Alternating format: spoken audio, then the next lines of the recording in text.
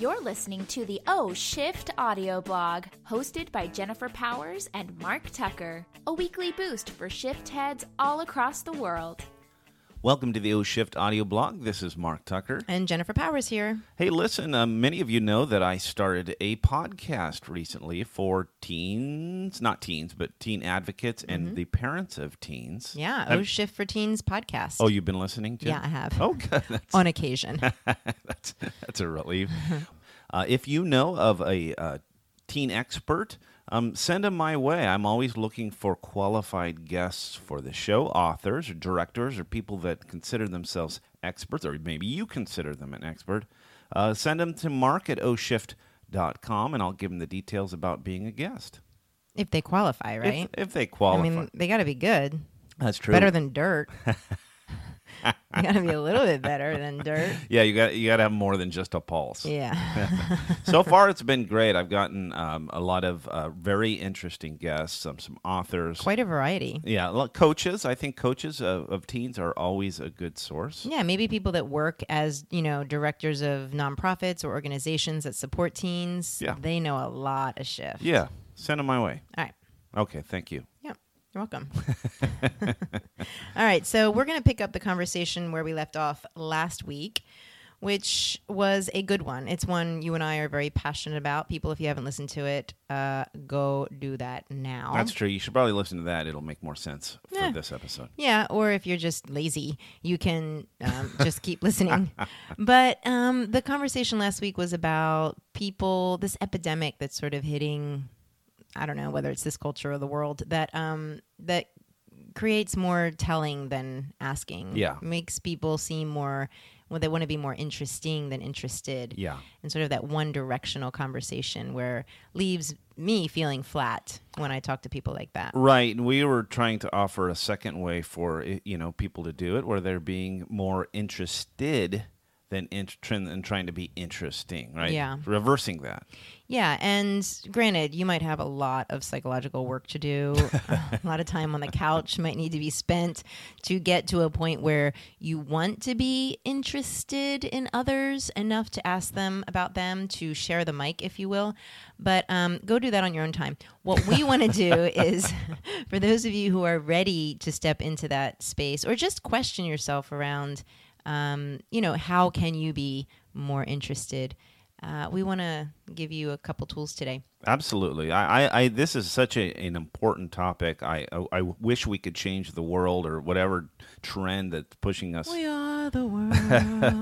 another 80s song. We Thank you. are the children.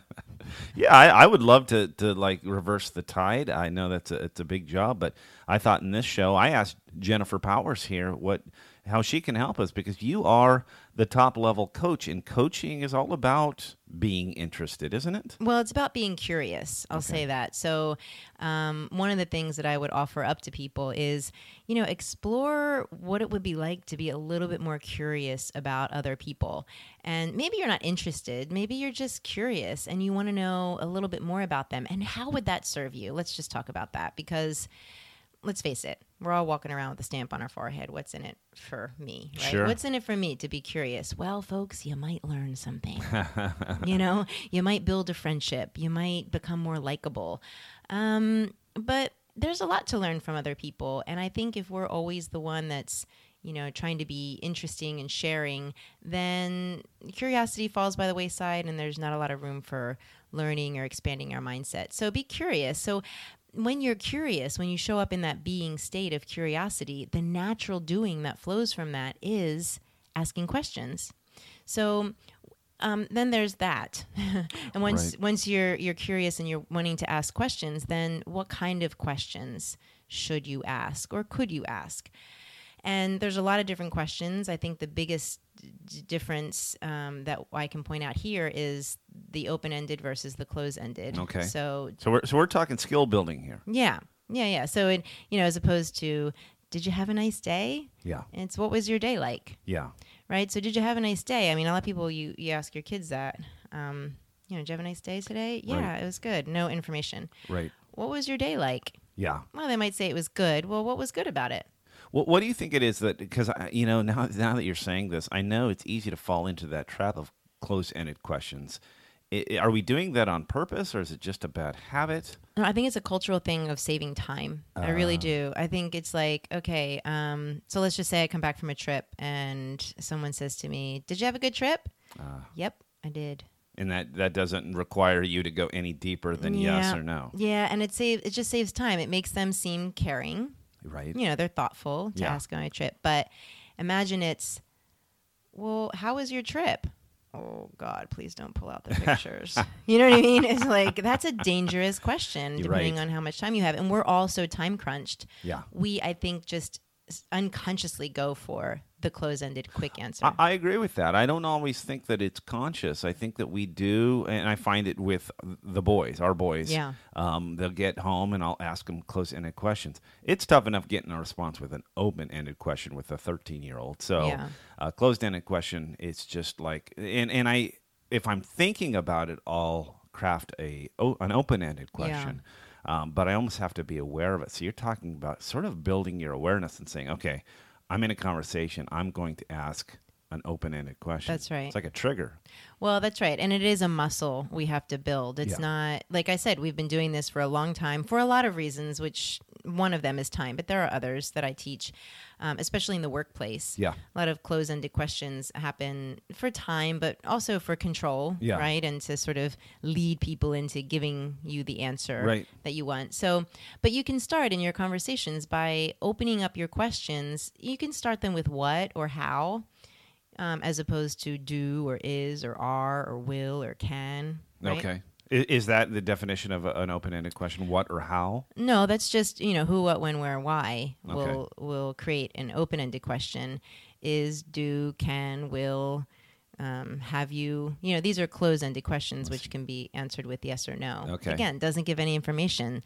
Doesn't really show a whole lot of interest. It's so interesting. I'm kind of aware of this too, especially since I've been with you. And I genuinely feel curious when I'm talking to people. But asking a what question, it completely changes. What does it change? It completely changes the response that I get. It sort of opens the door for them, and it sort of invites them to tell me. Yeah. Because when we ask closed-ended questions, it's almost like a shutdown. It is. It is. It's a tell me quick and please be done so that I can tell you more about what is going on with me. So it's a verbal cue that you are being curious and that it's an okay for them to go ahead and talk a little bit about themselves. Yeah, and I think that's the work that we need to do. Like when I said earlier, if you need to get some, couch time to figure out what it is that keeps you from being curious about others, do that. But curiosity is a beautiful thing. And I could go on and on about the things you can learn, right? The opinions that can change, the perspectives that can be gained, the friendships that can be built. Yeah. It's phenomenal. I really challenge you guys to just start incorporating, or at least maybe if you can't incorporate, just observe your tendency to ask close-ended questions and just watch that. What is that about? Or when do you tend to do that? Or what makes you want to do that? And then once you're done observing and you're kind of sick of yourself, then maybe start dropping in an open-ended question. Of course, when time permits. You're not going to do it when you're walking out the door, right? Sure. You're not going to say, for example, if you're walking out the door, you're in a rush, do you want to have chicken tonight for dinner? Right. Yes, just good. Lead them into that direction. As opposed to, what do you want for dinner tonight? Let me think about that. Chop, chop, I got to go. Sure. So that's an exaggerated example of what I mean. But when time permits, give yourself and the person the gift of curiosity and ask an open-ended question. It's really interesting how magical it is. And I know it almost seems really simple what we're talking about. I know it does. But it is so magical when you intentionally start to ask open-ended questions to people, how it opens up the door to not just curiosity, but what we talked about, why would we want to do this? You talked about in the beginning.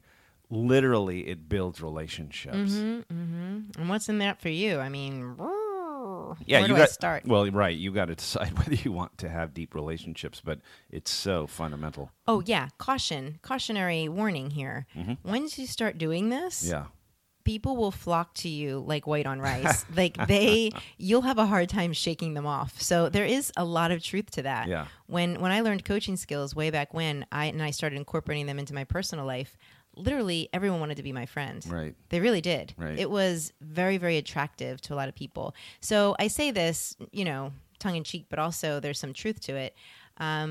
You're going to make some friends. Yeah. People yeah. are really going to like you. They're Right. going to want to be around you. They're going to trust you. Yeah. Can I do something? Can I ask you something, Jen? Yeah. Is it open-ended? What? Do you like my coffee? No, that wasn't it at all.